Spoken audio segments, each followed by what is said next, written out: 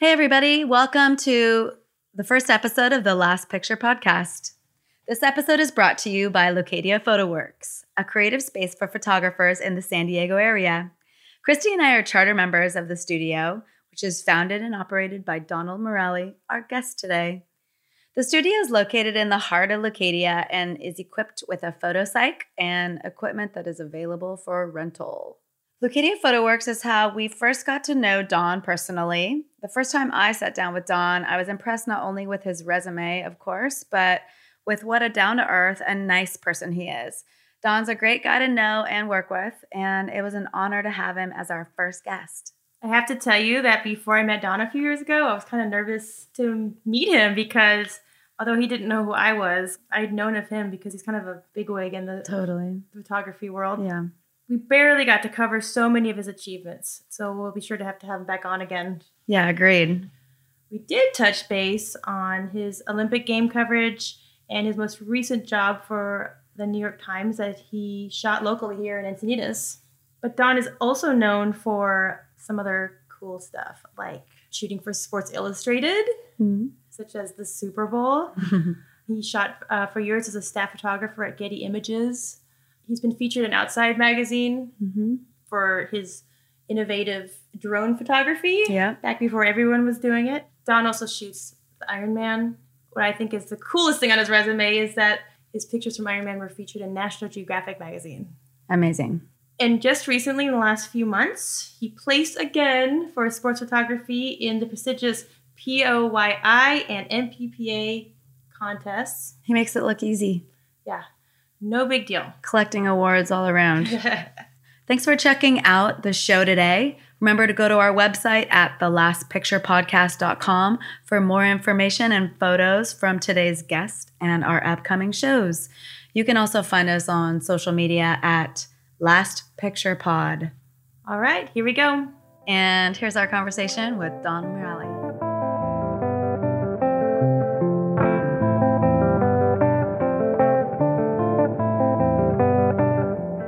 Hey, it's another day and we're hanging out talking to photographers. It's not so bad. This is The Last Picture, a podcast not just about photography. Because sometimes the coolest part about being a photographer are the stories behind the shot and the adventures that get you there.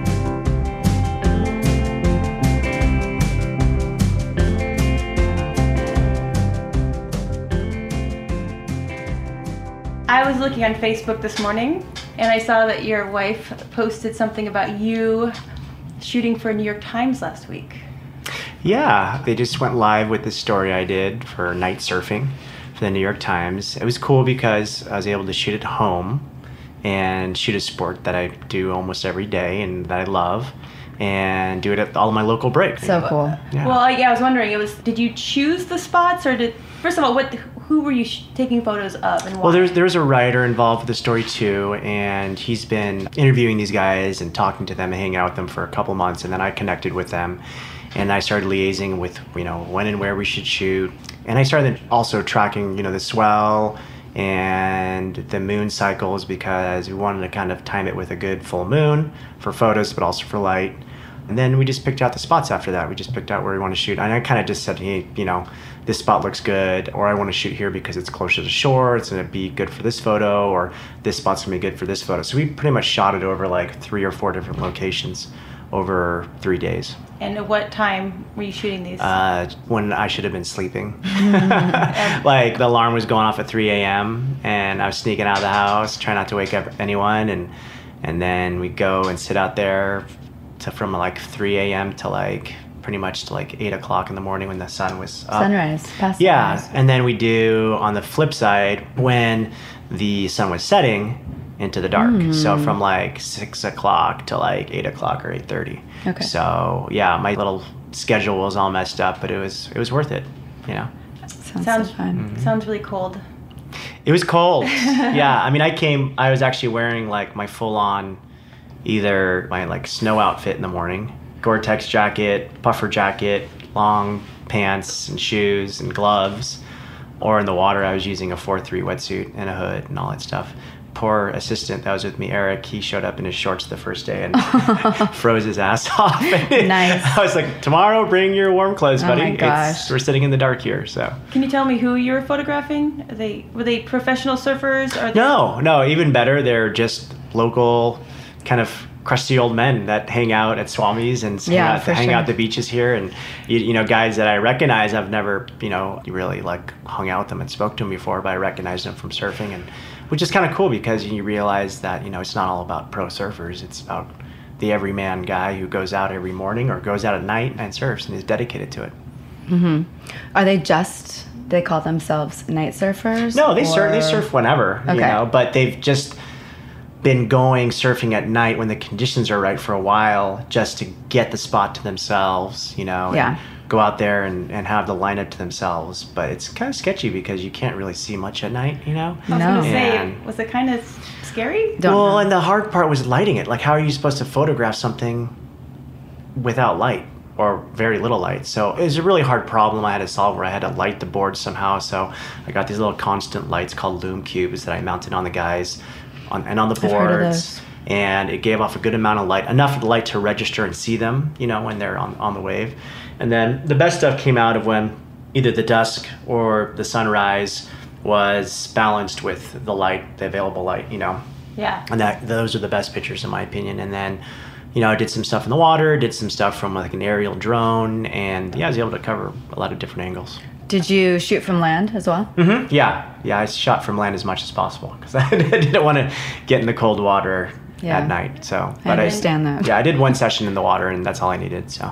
When you shoot from land surfing, like how big of a lens are you using? It's like a 400 millimeter lens, and then like the one spot we shot over here, there's a jetty, so I walked out to the edge of the jetty with a 400 millimeter, and they're almost full frame. Oh, okay. In the picture, and then, but to tell you the truth, most of the stuff, the better stuff I shot was with the 7200, where it was like. Get placement, like it showed the environment. Because if you're just shooting with a 400 millimeter lens, it ends up being kind of a stock action shot, which is kind of boring. Yeah. So I was trying to do the entire scene. Which tells more of the story. Yeah.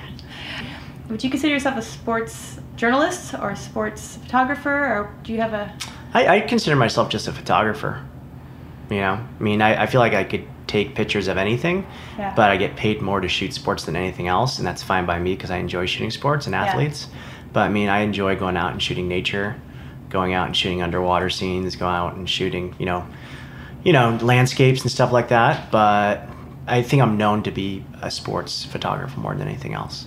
Yeah, and it seems like you've shot several Olympic Games, right? Mm-hmm. I think I'm on number 8, maybe. I think this last year's was number 8, I think. Okay. How does that add up? Aren't there every 4 years, right? Yeah, but they switch it now winter, every summer. So in 2 years, Korea's happening, and then 2 years after that, Tokyo's happening. Okay.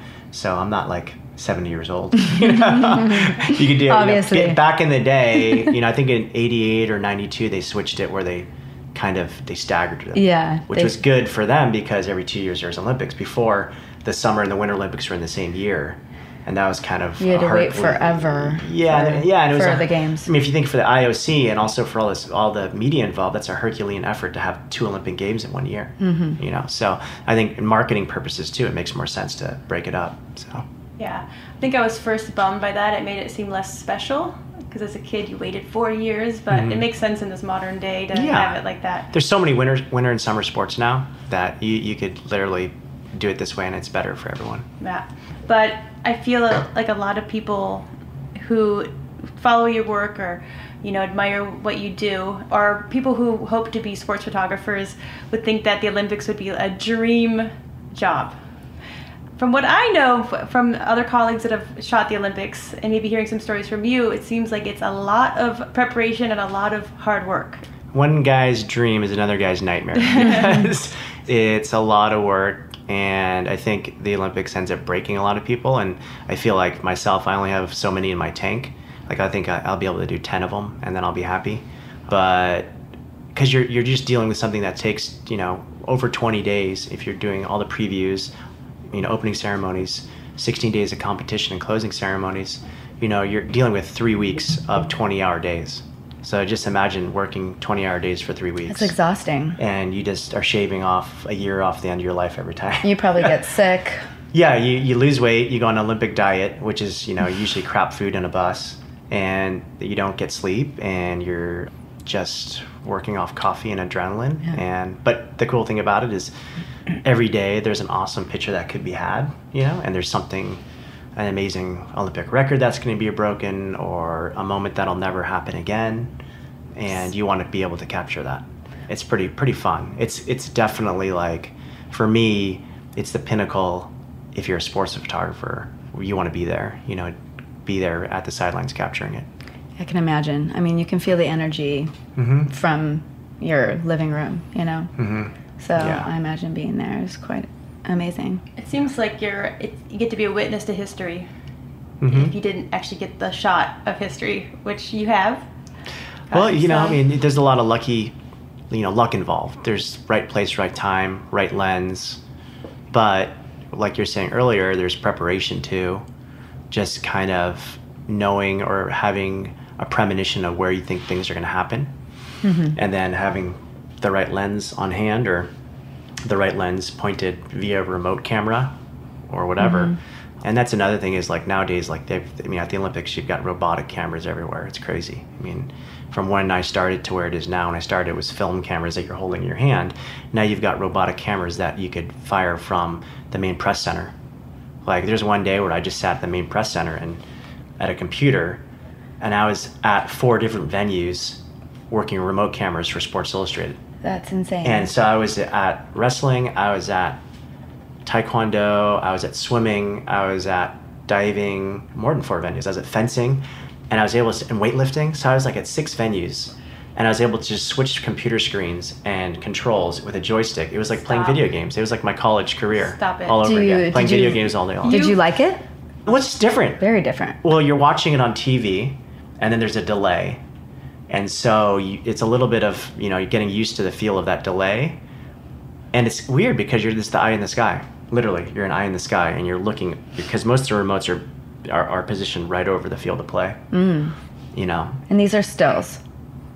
Yeah, they're stills. Yeah, because, there's the video rights at the Olympics is owned by, one group, and you can't take video at the Olympics. But, they're still images. Yeah. Okay. I was going to say it has to be wide lenses. Some of them are wide, some of them are telephoto, like 7200. Some of them are 24 to 70, some of them are 16 to 35s. It just matters how high it's mounted from where it's shooting. Like, for example, like the ceiling at weightlifting was maybe, 30 or 40 feet above where they're lifting the weights and grunting and screaming. And so that was like perfect if you wanted to get the entire, mat, like a 24 to 70 was perfect. There was another venue where it was a different lens, So are these Nikons? These are regular, your camera kit No, they're not our camera kit. SI has, at least with the operation I was working with, Sports Illustrated, they had a group of technicians that went there even 2 weeks before we got there. Nice. To set all this stuff up, That's kind of nice. And kudos to them because, those guys tirelessly worked to get these positions. And then secondly, they were working the cameras, probably 85% of the time. But that, 15%, they let us, the other photographers there, try out the cameras, which was kind of fun. Nice. It was good for a day of photos, So at some point at the early Olympics, were you out setting up the remote cameras yourself? Yeah. We set up our remote cameras till last Olympics, but the difference now is with the robotics, they kind of did away with that. And now everything is set up before the Olympics. No one goes up there, no one touches them, and you have fully mobile, massive rigs that are, the size, of both your arms around it. And this thing has got 360-degree view on a gimbal, and you can move it around, zoom it, and you have full control over everything. It's very technical. It's crazy. Is it a big learning curve, or do you think over the years you've just done this stuff enough to kind of understand? Well, the remote, live view camera stuff with robotics, that was my first time using it at the Olympics. But the underwater camera, I set that up every day. And that's kind of hellish because, it was a static camera. It wasn't a robotic camera. We had one in the diving pool, but I wasn't super comfortable enough with it to put it in the swimming pool for all the Michael Phelps swims because it wasn't something that I was used to using, and I'd rather use something that I've been using for 4 years And they agreed with me. They said, just go with what you're comfortable with. That's why you're here, is you're doing the underwater stuff. You go with what you're comfortable with. So I ended up putting my just static Aquatech housing down there, and it worked great every time. But the only thing was I have to pull it out at the end of every session, and then to pull the card and then put it back in at the end of it and reset the angle and everything. So I didn't have like the variety that I could have with a robotics camera, but I just kind of picked my shot. Like I did it the way we used to do it. Is I just picked my one shot. That's what I had that session. The next session I changed it up, put it in another position, had that shot for that next session. So I kind of just did a checklist of what I took pictures of. About how long does it take to set one of those up with the angle and the exposure? It's a lot of work. See, for example, by the time you leave the pool, I think they're starting the night sessions at 10 p.m. So we were done at 1 a.m. Really late starts for TV. So we ended up, it's all for TV. Everything's for TV. That kind of sucks for the athletes. Yeah, it's really late. Everything. I mean, 10 p.m. They should be sleeping. Yeah. But it's just all for TV. When you go to the Olympics, it's a big TV show. So it literally is a big TV production. By the time everyone got out of the pool, it's 1 a.m. You pull the camera out, you get everything out, you check it, you download the card, you put it back together, you figure out where you're going to set it for the next morning session, reset it, put it down. Okay, so it's like close to 3:30 a.m. now. Right. You take a bus back to your bed, you sleep for 2 hours, and then the next session in the morning starts at 6 a.m. The warm-up starts at 6 a.m. So you get there around 6:37, and then they start swimming at like 8:39. Okay. So you don't get any sleep. Yeah. And that's what, for swimming was the first 10 days of the Olympics. I mean, that's what I did every day. Exhausting. For the first 10 days, Do you know Michael Phelps personally, or have you met, and do you know any of these athletes personally? Well, we don't go on hang, but if I see him, he'll acknowledge me and say what's up. Like, it was kind of cool. After his last swim, I went up to him, shook his hand. We talked for a little bit, and I've been shooting the guy since he was 14. And when he broke his first record, I was there. His first world record, and I was there when he broke his last one. So it was cool to see, I was there for the bookends of his career and all the way through the middle, and there's guys like I've shot like him or Tiger Woods that have definitely like changed the game in sports. Huge. Yeah, but then it's also been great to capture images of these guys, because as a photographer, that's what you want, to be able to photograph the best of the best. So. Who else have you been super impressed with that you've shot? Those two guys are obviously the two that jump out at me. Have you photographed Kelly? I forget. Kelly Slater, yeah, I have. Yeah, I've done portraits with him, and then I've shot him in competition from the water. Yeah, he's He's world class. He's the king. He's, still at it, and he's in his 40s and as good, if not better, than most of the guys on the tour still. He'll go down as probably the best surfer of all time, Yeah, I've been lucky to see guys like Kobe Bryant. I caught like Michael Jordan at the tail end of his career on his way out. Wow, okay. Like pretty much right before he retired. So, yeah. Talented guys, then. So when I talk to you about photography, it seems like you're very technically minded about it. Obviously we all have to know how to use our cameras, and we shoot manually and know what lenses to do what. But you are going above and beyond for what you have to shoot. But you actually were an art major in college. Is that correct? That's correct. Fine art. It seems like you're very well-rounded. Or, do you still feel like you get to be an artist at all as a photographer? Yeah, absolutely. I kind of feel like, I'm a Renaissance guy. Like, I love to paint. That was my passion. Drawing and painting was my passion all the way through my 20s. And then when I graduated from UCLA and I realized that I wasn't going to make money anytime soon as a painter, I quickly switched gears and became a photographer. At that point, I was already assisting photographers in the area, so it was a very easy transition. My first real job right out of college happened to be with the largest sport agency in the world. So it was like, and okay, who was that? All Sport Photography. Yeah, All Sport had an office in Pacific Palisades and one in London and one in New York. And there at the time were the #1 sports photography agency in the world, hands down. They had the best photographers, they had the best contacts, they had the best book of business and the biggest reach, and they're the first company to put everything online digitally. And then they were purchased by Getty Images, and then so I was with Getty for 10 years. And then on my 10-year anniversary, I said, you know what, I'm just going to go freelance and I kind of wanted to do different things, like the studio was one of the things I wanted to do. Just different things I knew I probably wouldn't have the opportunity to do if I stayed on staff. Because just time-wise, I wouldn't have time to do that.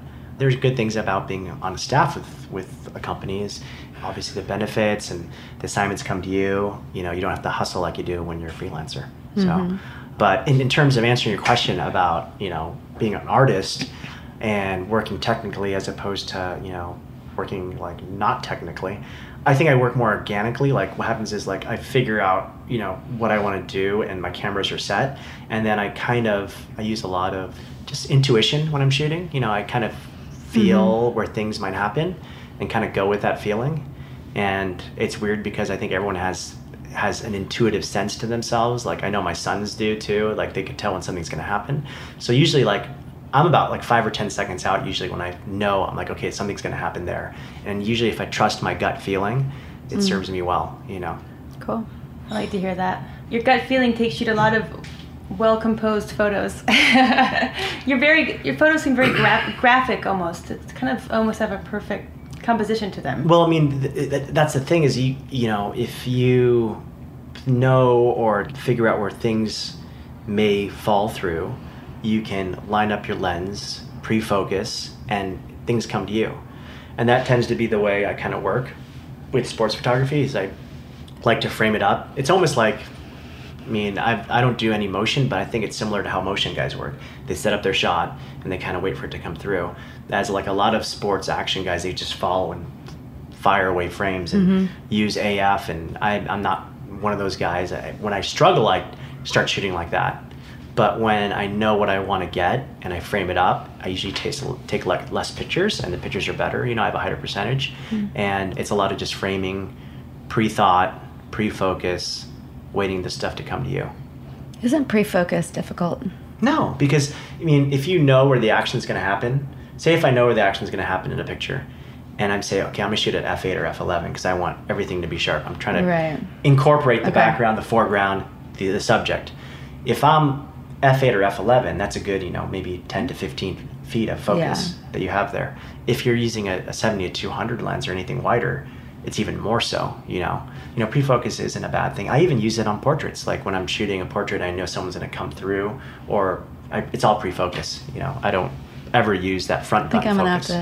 I don't ever use that front button focus. Because if you just pop the back button and you have that little plane of focus right there, you don't need to move it unless the subject moves. I've switched to back button now. Oh, good. Yes. Yay! Kristy's a back button focusing. Me too. I am too. Yay, yeah. Teresa. I like it now. Yeah. I really do. You can compose your photos better. Yes. When you have it on the freeing. front button, when you have it on the front button, it's just chasing. You're chasing the entire time. And I feel like if you just switch that paradigm of just, okay, here's the plane of focus, and I know that it's on them, or I'm going to move it for them, Yeah. I have a few things to say about that. Teresa and I often shoot really low depth of field, so that's a different... Well, I do too. I've got 85-1.4 that I use for portraits, and I shoot it at 1.4. So an eyeball is sharp, but the eyelashes aren't. Yeah. So when I'm shooting like that, and I'm shooting just not a portrait, but shooting like a scene, well, you have to be on your game to get the right part sharp. Refocus more. And the take more. Yeah, and the right part sharp for most people is the closer eye. Like the eye that's closest to you in the frame is the one you want sharp. You don't want the back one sharp and the front one out of focus. So, I do a lot of, I go back and forth. If I'm shooting something and I don't want the background to be seen and I want to blow out the background, well then I'll shoot at 2.8, 1.4, or, a really low depth of field. Just matters if I like the background or not. Yeah. Yeah. When I shot for newspapers, and I learned a lot from shooting sports, although it was not my favorite thing to shoot because often it was cold, nighttime, bad lit football games. Yeah. But it taught me a lot how to shoot quickly, but also I remember being told, like shooting soccer, for example, choose your background first and let the action come into frame. So I kind of forget that now as I'm even shooting weddings or or events, that I have to remind myself that if I'm not finding pictures, I'm kind of trying to force it to just find the right background. And it's all about the background, because you can have a beautiful action shot or a beautiful moment, and then you have a telephone pole going through their head and it's ruined. And it's not the telephone pole's fault. It's just that you didn't find that background angle. And the cool thing is, like, when you go to a big sporting event and you think you get a great picture and you're like, yeah, the background's okay. And then you see another photographer's picture and you're like, oh, crap. That was a nice background. You captured the moment, you know. So it's always good to keep yourself in check when you see someone who's either was just lucky or planned it better, you know. But it's all about backgrounds for sure, you know. And having it sharp, well composed, well exposed, and all the other things. Good light. Too. Yeah, all the other things. Sometimes you can't control the light, you know. If there's shitty light, I'll go backlit. You know, you go backlit if it's shitty light, right? That's what I do a lot. Let's go to. Yeah.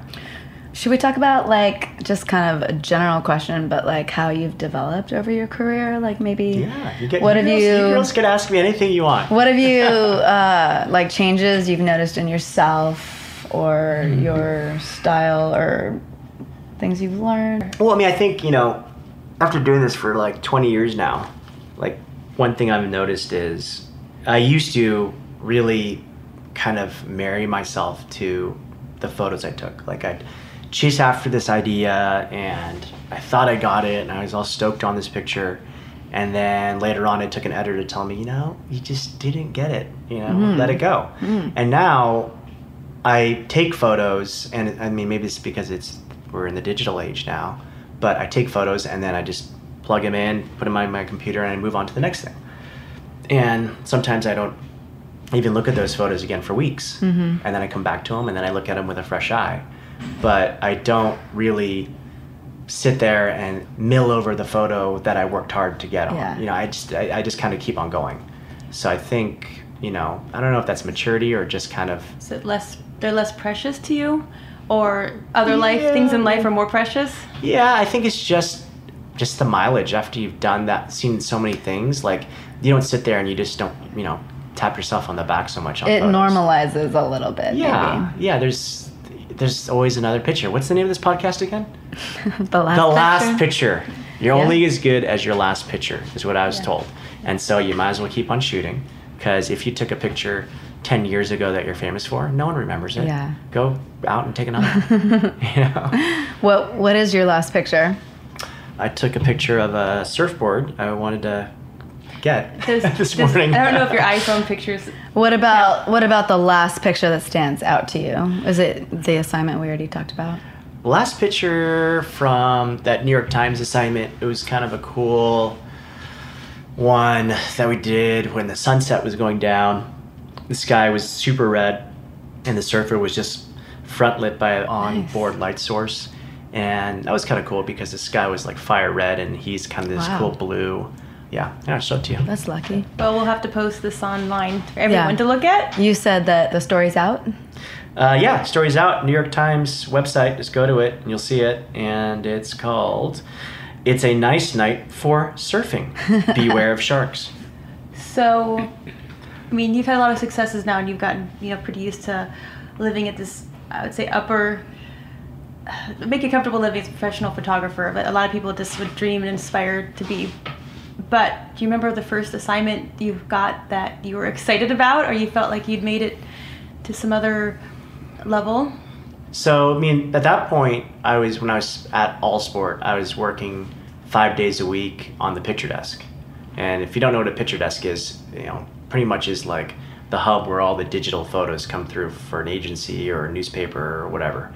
And so you sit there and you see thousands and thousands of photos a day and you're pushing them out in the wire, fact checking them, checking the caption, making sure everything's in order before they're published, before they're sent out to all the clients. And so that's what I was doing for, 5 days a week, 9 hours a day. And my first assignment with that was I was there for the Nagano Olympic Games. So I was kind of the picture desk editor for the Nagano Olympics, watching all this stuff come through. And it was good because you see how everything works. You see the photographers in the field, you see the editors sending you the pictures, you see the pictures coming to you, and then you see the client using it, and the pictures going out to the client. Then you see, this is back in film days, then the pictures come back and they get refiled and duplicated for dupe sets. So you see how the entire thing works. And on those 2 days off, I go out and shoot. So my 2 days off when I go and shoot, I just go shoot local football, local baseball. They would give you assignments. They would give me assignments, but I would have to really press hard. Be like, hey, I really want to go, because back in the day, they don't want like someone who's working in the office to go out and become a photographer, because in some ways that person's doing a good job in the office. But at some point, that person's going to earn their wings. Mm-hmm. But when you're working for like an old English company with, these guys who are old school, you have to, quote unquote, pay your dues, mate. Mm-hmm. You have to do, the hours that are needed, and you have to bust your butt in their eyes to get to the point where they give you your wings to go be a photographer. So I would just shoot local baseball, Dodgers, USC, UCLA football games. So that's kind of what I cut my teeth on. It gave you access to these. It gave me access to these games. They gave me a credential, but the hardest part back then was getting a long lens to use for these games, or the camera gear to use, because if you're, getting $9 an hour, you can't really afford a $5,000 lens, $20,000 in gear. If 400 2.8 back then was almost $10,000. So it's a lot of money for a little 20-year-old kid who doesn't have trust fund to go out and buy this stuff. So yeah. I hear you. Yeah. So it was a lot of work, but so that's how I kind of cut my teeth, was local events. And then I had an editor who kind of saw what I was doing, and eventually he's like, oh, this guy has an okay eye, let's send him out in the field. So then you get the promotion. Cool. Yeah. Long time ago. Have you ever seriously risked your life on the job, or came close to? Well, I guess it's all your definition of seriously risking your life. I've hung out of blimps, I've hung out of airplanes and helicopters. I've been like in the impact zone of like really big surf waves, like, over 20 feet in the water. Yeah, there's always a little bit of risk involved. You're diving at 100 feet, so things can go wrong, but, knock on wood, you just have to prepare, and not take stupid risks, and work within your boundaries and just get the pictures you need to get, and then know kind of when to call it a day and when not to cross that line, So I'm not like a war photographer who's been shot at, I was gonna say, would you ever go in a war zone? Well, I think before I had family, I'd consider it, but I like shooting sports because you don't get shot at. But like, I think if you put me in a situation to shoot, like be a photojournalist at a war or in a conflict zone, I could do it, whether I liked it or not. I don't know if I'd like it, but now I wouldn't take that risk. I'd rather get my hot dog at halftime and call it a day. How about you, Kristy? Would you? No. Yeah. Way, Jose. No way, Jose. I thought I wanted to be more. I never wanted to be a conflict photographer, but I wanted to travel the world and see more cultures, or I wouldn't mind shooting for more NGOs or, nice things. Mm-hmm. They're trying to make a difference in the world, but I don't Yeah. think it's not my calling to put myself at risk. Besides, I am a mother of 2 children and a wife and have a different purpose in life. Would you? Have you ever? I think I would have too, but now, I'm tied to being here and not traveling the world extensively because of family. But I think that I wouldn't say no. I don't think I would have said no. Back when I worked at newspapers, I had to do spot news. I think I learned then I didn't really have the strength to meet things head on, like horrible situations, because some things I just didn't want to take photos of. Yeah. And I've shot stuff for NGOs in Africa and been in these pretty, not hairy situations, but just seeing stuff right in front of you, that's pretty appalling. And I've, shot like just fire coverage, and that's pretty dangerous. Like the wind can turn, and next thing you know, the fire's coming at you like at 60 miles per hour. Right. And you can get fried. And, I remember shooting the San Diego fires, over 10 years ago, like about 12 years ago, back in 2005, I think it was. And like in Julian and out there. Yeah. And, I saw some horrible things. And then I went to the burn unit afterwards and saw the people that, were, 90% burns on their body. And it's just a horrible thing with, Wow. And just you see that stuff and you realize, how quickly things could go south, And you shot that. You shot the burn. Yeah, and I shot all that stuff. And the crazy thing is, I know a lot of, just being a photojournalist, I know a lot of other photojournalists who just shoot war, just shoot conflict, and there are guys that do that who I used to shoot alongside with, and they used to just shoot sports. So, and they made that transition in becoming conflict photographers, and they've become very successful. You know, guys like Daniel Berhuliak, you know, he's one of the big guys right now. You know, David Gutenfelder, you know, for the AP, like these guys are like, you know, in the finalists for the you know, the biggest photo contest in the world for what they do, and they make a big difference because people see the photos and they see what's going on, and it educates people what's going on, and it makes a difference at the end of the day. And that's why I think you have to have that type of photography, even though it's a risk being taken. The amount of people that need to see those photos for change to happen, see those photos, and then things actually happen, I think. So Absolutely. Oh yeah, they're greatly appreciated. Too bad it's all fake news. A lot of hard work for fake news. It's all fake news. It's all fake. It's all done in Photoshop and you know, everything else. I'll have to look those guys up. I don't know if I know them. No, they're amazing photographers. Well, And there's so many of them. I mean, there's so many guys who are out there. Hopefully we'll have one of them, a conflict photographer, on the show at some point. I'm trying to think of. There's a couple of guys who are not too far away that I could recommend. Cool. Are there still any photographers that you don't have to name them, but that you look up to, or you see their work and you're like, damn, I need to still work harder to get there, or do you kind of feel pretty good where you're at? No, I mean, like, you have to have your heroes and your idols, you know, that you look up to, and guys also that mentor you too. In the sports world, I mean, everything that you know that you do, you look back and you're like, oh, well, Walter Yost has done that already, you know.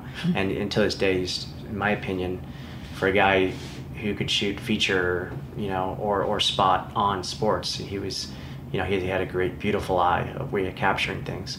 And, you know, his career was lined up with some great athletes as well, including Michael Jordan, you know. So, and I gotta look at guys like Neil Leifer, you know, he lined up his career with, you know, Muhammad Ali and other greats.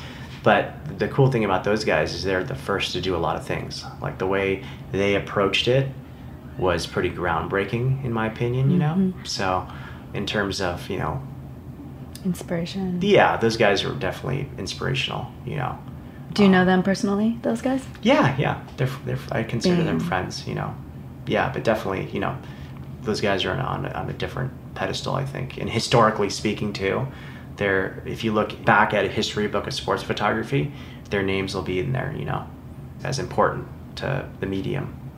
So, how do you balance your life? you know, that's the question. That's the joke. That's the challenge, you know. And you have kids, and you know, you're home, you know, and you're married, and you know, you have everything going on there, and then you travel, and you've got a studio to worry about, and then you also have like you need to hobbies you're passionate about. Surfing or paddling. I mean, this morning, you know, I'm up at 6 o'clock and I'm paddling. Then after this, I have to go take care of bills and fun things. Then I got to go normal life stuff. Yeah, then I got to go pick up the kids. So the days are pretty nonstop, but you know, you only live once. You just got to keep on grinding away and stay happy and keep everyone else around you happy as possible. And you know, it's definitely a balancing act for sure. Do you still enjoy your travel? To a point. I don't travel as much as I used to. You know, I used to travel a lot more. I kind of just pick and choose my spots now. By design? Yeah, I think so. I mean, when I have to travel, like if a good job comes up and I can't say no to it, I go. You go. But before, it was like when I was on staff, it was like they're giving you the assignment. You kind of have to go. Not have to, but you know, it's your job. Yeah. But so now being able to pick and choose, like if something's worth it to me to do, and it works out with my schedule at home and everything, you know, my personal life, then yeah, I'll take it, you know. And if I can get good frequent flyer miles out of it too, then awesome. Yeah. You must have great miles. Well, I hate to say that I'm a United frequent flyer, but I am. You know, after everything that went down with them a couple weeks ago, I am still with United, and I've been with them for 20 years, so I've got a good amount of miles accrued. But that's the one thing, if you're smart about traveling, you know, in this industry, or just as, you know, if you're a photographer or you do anything with travel, if you're smart with it and you put all your frequent flyers under hotels, same, you know, airlines and all that stuff, then you don't really have to pay for your vacation ever. That's great. If you do it correctly. That's smart. Yeah. It's a perk. It's a perk, yeah. It's a well-deserved perk after all the times you have to cruise, and be away from home. Do you have a certain way of prepping for some assignments that mentally, or do you ever get kind of nervous before you go in, or you prepare so well? I mean, do you ever have to psych yourself up, or certain music to listen to? No, I don't play Eye of the Tiger like before a shoot. Before a swim meet back in the days. Or something? I don't play music to psych myself up. I know some guys who do that, but what I do is I kind of visualize the shots I want to get, the gear I need, and then I literally take 48 hours before, if not more, I start laying out everything I need, because every assignment you're going to use different gear.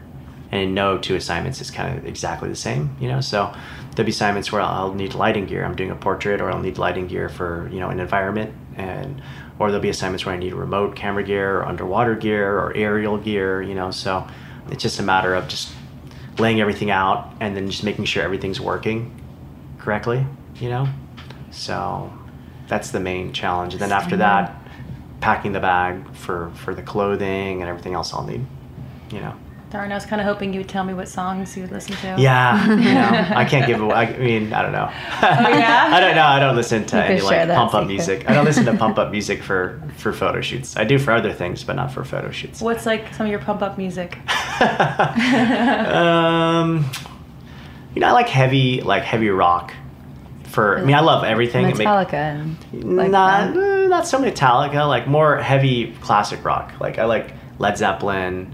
I love all the 70s rock stuff. 70s. And then I like alternative rock too, like heavier alternative rock.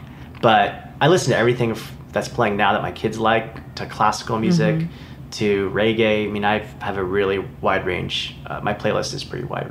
I don't really discriminate unless it's country. I don't listen to country. To everything but country, pretty much. There's some good country out there. There is, but I just... Well, no, it's just I don't know when I'd play it, because I can't get into it, I guess, maybe. That's kind of how I am too. I can't really get into it. I just don't pick the country station because and I don't think I'm gonna want to listen to it long. Yeah, that's probably the one genre I don't have any playlists for country, unfortunately. Yeah, it seems to be almost every rock I listen to, if it's not hard or it's pretty swampy rock, has some country vibe to it. Yeah, I mean, I like rock that has bluesy vibe to it, but also just whatever the flavor of the month is. I usually dig whatever songs, playing on the Top radio. 40s. Yeah, top 40s. They're catchy. Yeah. They get stuck in your head. Yeah. Well, I feel like there's so much to talk about. We could stay and talk for days, and I feel like we kind of just scratched the surface. We talked about a lot of different stuff, but I know we didn't get deep into a lot of stuff that we could have talked to. Maybe there will be a Donald Miralle Part 2 interview, but is there anything else huge that we missed that you wanted to talk about or ask? Anything coming up soon? Well, I'm going... Right after this, I think I'm going to go out and go for a surf, maybe. And then what spot? Take care of my bills. I don't know. I have to look at the Bills? cams. Where's Bills? Paying bills. Paying bills. I'm getting my bills. I don't know where that spot is. I'm just gonna go. Never heard of that. I'm gonna go check it out right now before doing stuff this afternoon, and then tomorrow I'm going, after coaching my son's football team. Hopefully we get a win. I'm gonna head down to Mexico for Buddy's 50th birthday. I'm just surfing down there and hanging out for a couple days. Taking your camera? Maybe one small camera. Yeah. Like your iPhone? Yeah, I made my iPhone. Or a little GoPro or something. Do you have a mirrorless yet? No, I'm looking at a couple because those would be a perfect little travel camera. For sure. Yeah. Fuji or Olympus? I think I'd probably get that Fuji Sony. X100. Fuji or Sony? I'd probably get that Fuji X100 or that new one, the X2, whatever it is. Sony's got some good they do. whatever. Yeah, and there's some photographers who only use those cameras and they have some really nice images they get out of it, I think that's probably the next thing to buy. Cool. Mirrorless camera. Okay, well thanks Don. Thanks, Kristy. Thanks for Teresa. coming down to our studio. Oh, it was such a trip. Yeah. It took me 5 minutes to get here, and I appreciate you guys doing this. Yeah, thanks for coming inside on this sunny day. Yeah. Until next time. Later.